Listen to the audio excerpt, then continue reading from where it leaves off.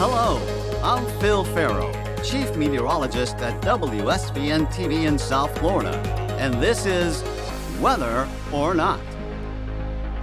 We have an interesting program for you. We'll go from the depths of the oceans to outer space. A listener asked, could we live underwater? Is there a possibility of a self-contained city? From air, to power, to food, it could be a pricey endeavor. There is, however, a case study. In the underwater lodge near Key Largo, you can get pizzas delivered, but those are very rare treats, and very expensive. We'll talk to an expert who says the idea may get sunk before it becomes a reality, but that isn't stopping a Japanese company. Plus, a new space race is in the works, and this time, you can be part of it. Entering the capsule is actually as simple as boarding an airplane. You walk in on your street clothes and grab a glass of champagne and enjoy the ride. That's all next on Weather or Not. The best app From the best weather team. is right here. 7's Hurricane Tracker app. Get the latest forecast models. My 7 weather blog. And of course, 7's Cone on your phone. It's yours free from the Storm Station 7 News. Welcome back. It's been a staple of Hollywood for many years. The temptation to possibly live underwater is great. It could provide easy aqua farming and possibly relieve population congestion on land. But an expert on the subject says the idea may be just for science fiction. Okay, my name is Neptune Srimal. So at least by name, I am the appropriate person to talk about oceans. And I'm a professor in the Florida International University in the Earth and Environment Department, and I teach physical geology, oceanography, environment-related subjects in FIU. Perfect. Well, then you are the perfect person for us to talk to. We had a listener of our podcast not too long ago send me an email wanting to know if we could live underwater. And let's begin with, how could we live underwater? Well, the first question is, what do you mean by living underwater? I mean, people who go down in submarine, they also live underwater. True. Or someone like Little Mermaid, she also lives underwater. True. So would you be living under a structure, or would you be and not venture out at all? Or you would be living in a structure underwater, but would be venturing out at depth and doing work there? Well, I think the question really led more to, would we be able to live in a structure underwater, maybe with the possibility of doing some excursions here and there for farming or scientific work, but just the idea of an underwater city, how would that even come to be? Okay, first thing we have to understand that there are lots of challenges of living underwater or living in an underwater habitat, the way we call it. Although in this case, habitat means the structure and the area just around it, not the wider area around on the ocean floor. So the challenges are several. First thing is, of course, we need breathing gas. I mean, we need air to survive. But that's only one of the problems. Underwater, the pressure is very high. For every 30 feet or so, every 10 meters, the pressure goes up by 1 atmosphere. So if you're thinking of working at 100 meters depth, you'll be working in a situation where the pressure is 10 times the atmospheric pressure, which means the pressure of gas of the dome under which you'll be living, the pressure of the breathing gas, the ambient pressure, as we call it, will also be 10 times that of the atmosphere. So you will be breathing in a gas under very high pressure with high concentration, more dense. So, and that creates a lot of physiological problem. That's one of the problems. Then, if you're planning to live underwater for extended periods, even in a structure, you need a life support system. That's not only the breathing gas, need to have a gas storage. You need to have a system for filtering the gas, for recovering part of it, for scrubbing it. You need boosters, you need compressors, and you need to have a system where everything works perfectly. Because if anything breaks down 500 feet underwater, that's a real major problem. But apart from that, you need food there. It's very difficult to cook underwater. I mean, till now in most of the underwater labs, people just eat canned foods.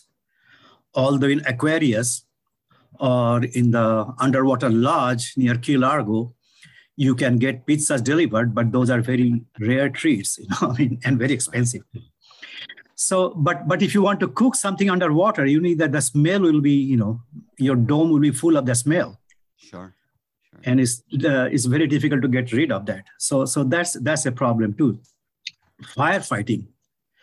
I mean, you cannot take a hose and fight a fire in an underwater dome. Right. So you need to have a special firefighting system. Then there are lots of ambient conditions, like you need the temperature. The ocean floor, below about a few hundred meters is at a constant temperature between 3 and 4 degrees Celsius. That's very close to the freezing temperature. So you have to keep that area warm. When you go out of the dome to do any kind of excursions, as we call it, to study the ocean, it will be extremely cold. And as we might discuss, the special gas that we breathe in that, the deeper part of our dives, they contain helium. And so first we have to warm up the gas that we are breathing in, and then we have to warm up the suit that we are in. So you need a hot water supply. So all kinds of, and on shore, you need a big support system too. So these are the challenges, and people have tried to meet it in different ways. A system can be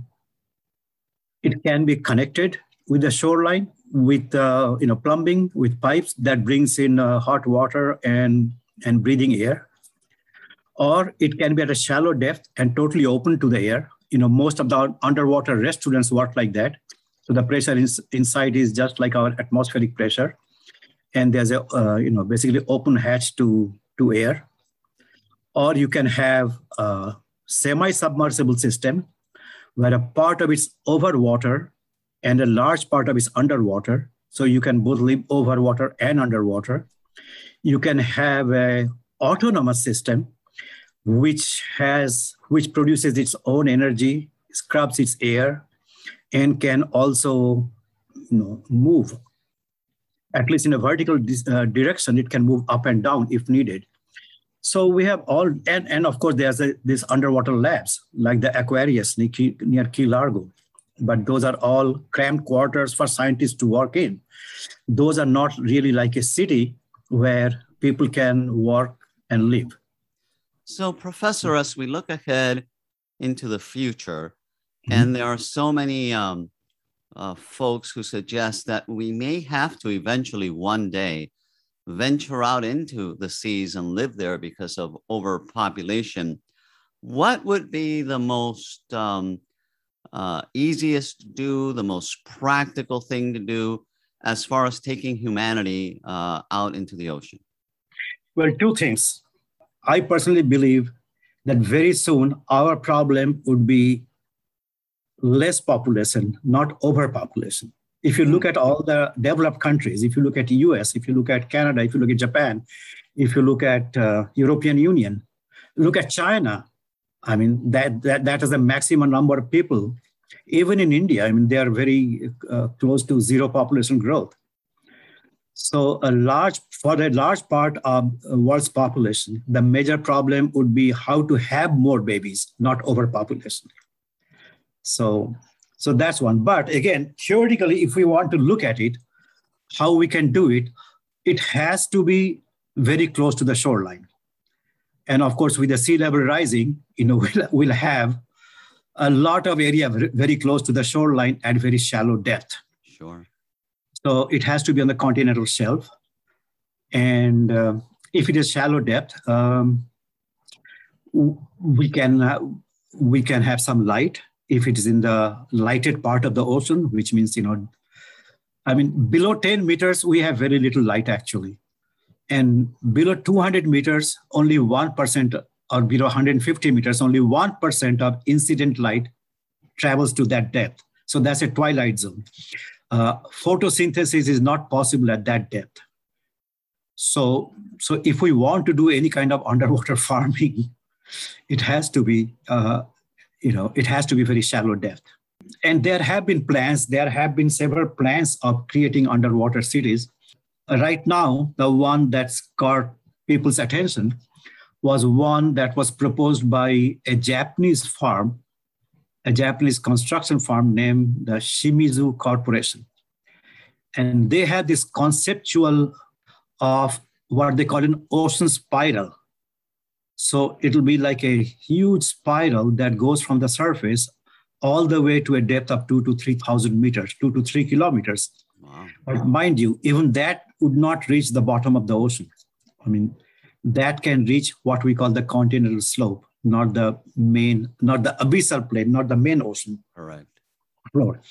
And in their concept, they'll have a big orb, like a big ball on the top with about half a kilometer, 500-meter diameter, which is about 1,500 feet diameter. Wow. That will be above the water, or at least partly above the water. And that will be the living quarter. And around the orb, all around it, they'll have a breakwater that will stop the waves from hitting this orb. And of course, they try to sell their idea. They say, okay, it will be a much nicer living condition because we'll have more oxygen there, so it will be healthier, which is debatable. The temperature will be controlled. And of course, I mean, I think those are the only two selling points there. And of course, you live in the ocean, you can see fish out of your windows, perhaps. Now, there have been some other proposals too, not so much as living underwater, but obviously living on the water, which is like building these huge artificial islands. And, and the plus there was that they could be moved out of harm's way if a hurricane was coming. But it turns out that it may be more for the extreme wealthy to be able to afford that than to be an actual thing that could be used by anybody. What have you heard or have you read anything regarding these ship cities? Sometimes back, I heard something from, again, in the Tokyo, I think they have been reclaiming part of they have been planning to build a platform on the ocean on which they'll have houses. But think of it, look at the Gulf state. I think it was Dubai, right? They created islands in their offshore areas, the palm island, the island shaped like palm, and build houses there. Mm-hmm.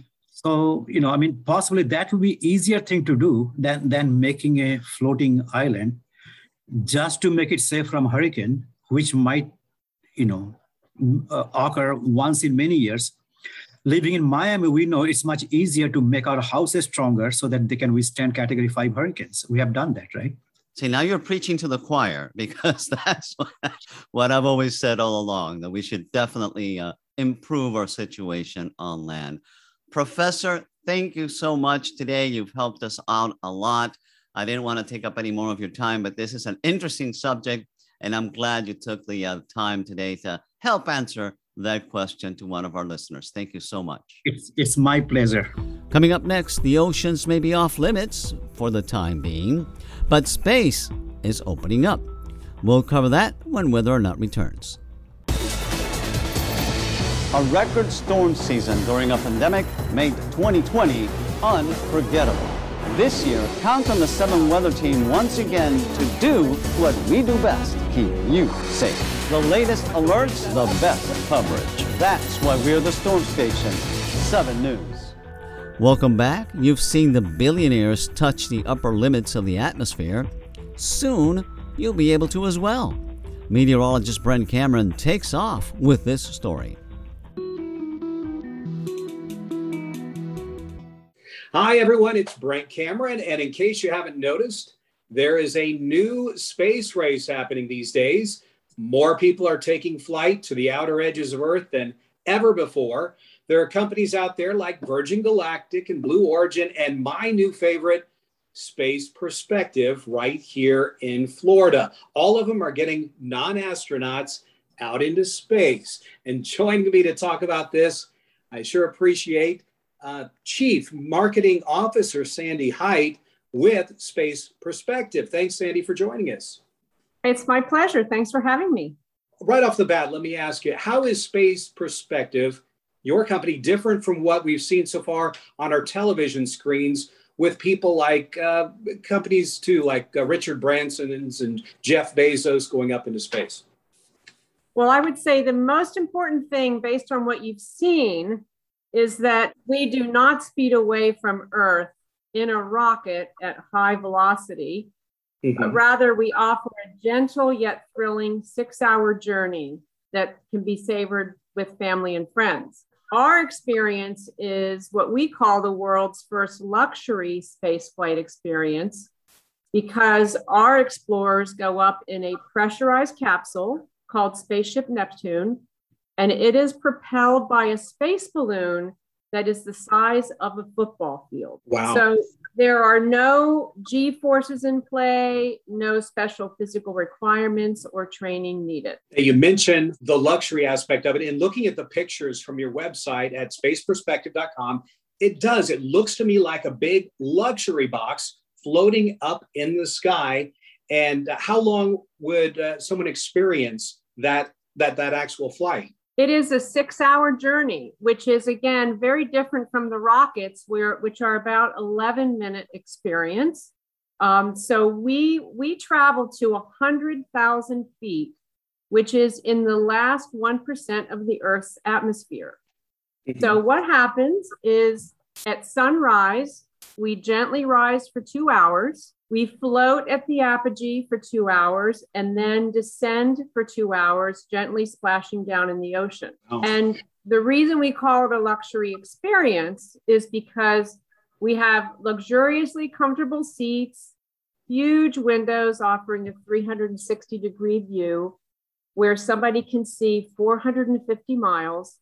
And our capsule has Wi-Fi, a bar, and a bathroom. Fantastic. And how many people can fit on one flight? We hold 8 passengers plus a captain, and entering the capsule is actually as simple as boarding an airplane. You walk in on your street clothes and grab a glass of champagne and enjoy the ride. Yeah, it really sounds like a truly unique experience. Now, you said 100,000 feet up in the air. What breathing issues might that challenge? Will there be the need for extra oxygen? No, not at all, because it's a completely pressurized capsule, just like an airplane. And what about space suits? Does everybody suit up in one of those suits that we see so often when the rockets go off? We do not need any space suits. People can walk in and wear whatever they wish, but people have been asking us for things like, can I have a special bag, or do I have a special jacket that I can wear? So I know that we're going to be designing some really cool things for people to wear if they want to. What kind of demand are you seeing so far? Well, funny you should ask about the demand, because we are actually the only spaceflight company where you can reserve your ticket to space online. And we are already sold out for our first year. So we expect to take humans up into space starting in late 2024. So the first year is already sold out. You can secure your seat on spaceperspective.com with just a $1,000 refundable deposit. Earlier years, like year 2 and 3, do require a larger deposit, but those are extremely limited right now. So if anybody wants to go up sooner, then they can just contact us on the website, and one of our team members will call them to see about getting them on an earlier flight. So what is the cost? Oh, I'm happy to tell you the cost. It's $125,000 a person per seat. And it's actually seems like a fairly good deal for a 6-hour experience when the rocket experiences that are going up right now are in the range of $400,000 and higher. And that's for about an 11-minute experience. And I think it's appropriate that Space Perspective is located right here in Florida at such an iconic launching site that we all know. Yes, we are located at Kennedy Space Center, and we're thrilled to be doing our initial work right from here. And we certainly will be launching many of our flights from Kennedy Space Center, but eventually we will be launching them from all over the world.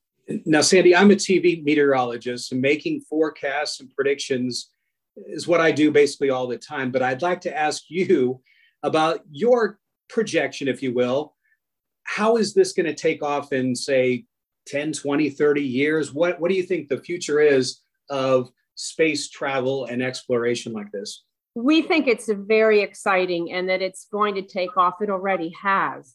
And I think all of the interest in the research and the resources that are going towards this right now is going to make this even happen more quickly for regular human beings. Now, we talked about going up, and we talked about the length of time, the 6 hours. And I can only just imagine and daydream about some of the views there. What about coming down? And I guess it's landing in the water, as I understand? Yes. So it basically goes up and down at about 17 miles an hour, 12 to 17 miles an hour, which is about what you would do if you're cycling. Mm-hmm. And so the splash in the ocean is very gentle, and the capsule is picked up by the recovery ship.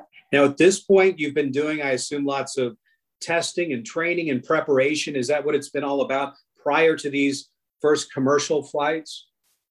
Absolutely, yes. In fact, if you go to our website, you'll see a whole section that talks about our recent test flight, which happened in June of 2021. And we will do a lot of testing before our first commercial flight. In fact, we can do a lot of testing because we do not require a captain or a pilot in our test flights. Sandy, now that you have our heads in the clouds, so to speak, what are there any other insights that you'd like to share with us? I think it's the most important insight, actually. For so many years, only astronauts have been able to have that profound experience, which is called the overview effect, which is seeing Earth from the darkness of space. And astronauts have said, I went to space to discover the moon, and what I discovered was Earth. So I kind of want to leave you with this. Imagine a world where millions of people have had the life-altering experience of seeing Earth in space. We will deliver a life-changing experience to people across the world, and perhaps all of us realize that we are part of a human family sharing this remarkable planet. That's beautiful. And it's really an exciting thing. And I thank you for your time to tell us a little bit about it. Once again, it's Chief Marketing Officer Sandy Height. Sandy, thanks a lot. And good luck with the future with Space Perspective. It sounds like it's a very exciting one. It is. And we hope to see all of you on board, and especially you, Brent. Sounds good. I'll look into booking my flight. Thanks, okay. Sandy. Thank you, Brent. Next week on Whether or Not, it's our insect issue. Bees are waving the white flag. They need our help to save them. Can a new non-chemical treatment help battle a parasite killing honeybees? Meteorologist Vivian Gonzalez with the buzz on this story. And a mosquito versus mosquito solution to a stinging problem. The Florida Keys working on stopping the spread of diseases by releasing more mosquitoes into the wild. I've got the full itch on these very specific mosquitoes down in the Florida Keys. That's coming up. Indeed, Erica Delgado will have that story on our next edition, which drops September 21st. If you have a question that we can answer on an upcoming podcast, or have a comment, please send me an email at pfarrow@wsvn.com. Also, it would be really nice if you would subscribe to our podcast. You can always follow us on Twitter and Facebook at 7weather, and of course, live on air at WSVN7. Thanks for joining us. Please tell your friends about us. We need all the listeners we can get. Until next time, I'm Chief Meteorologist Phil Farrow.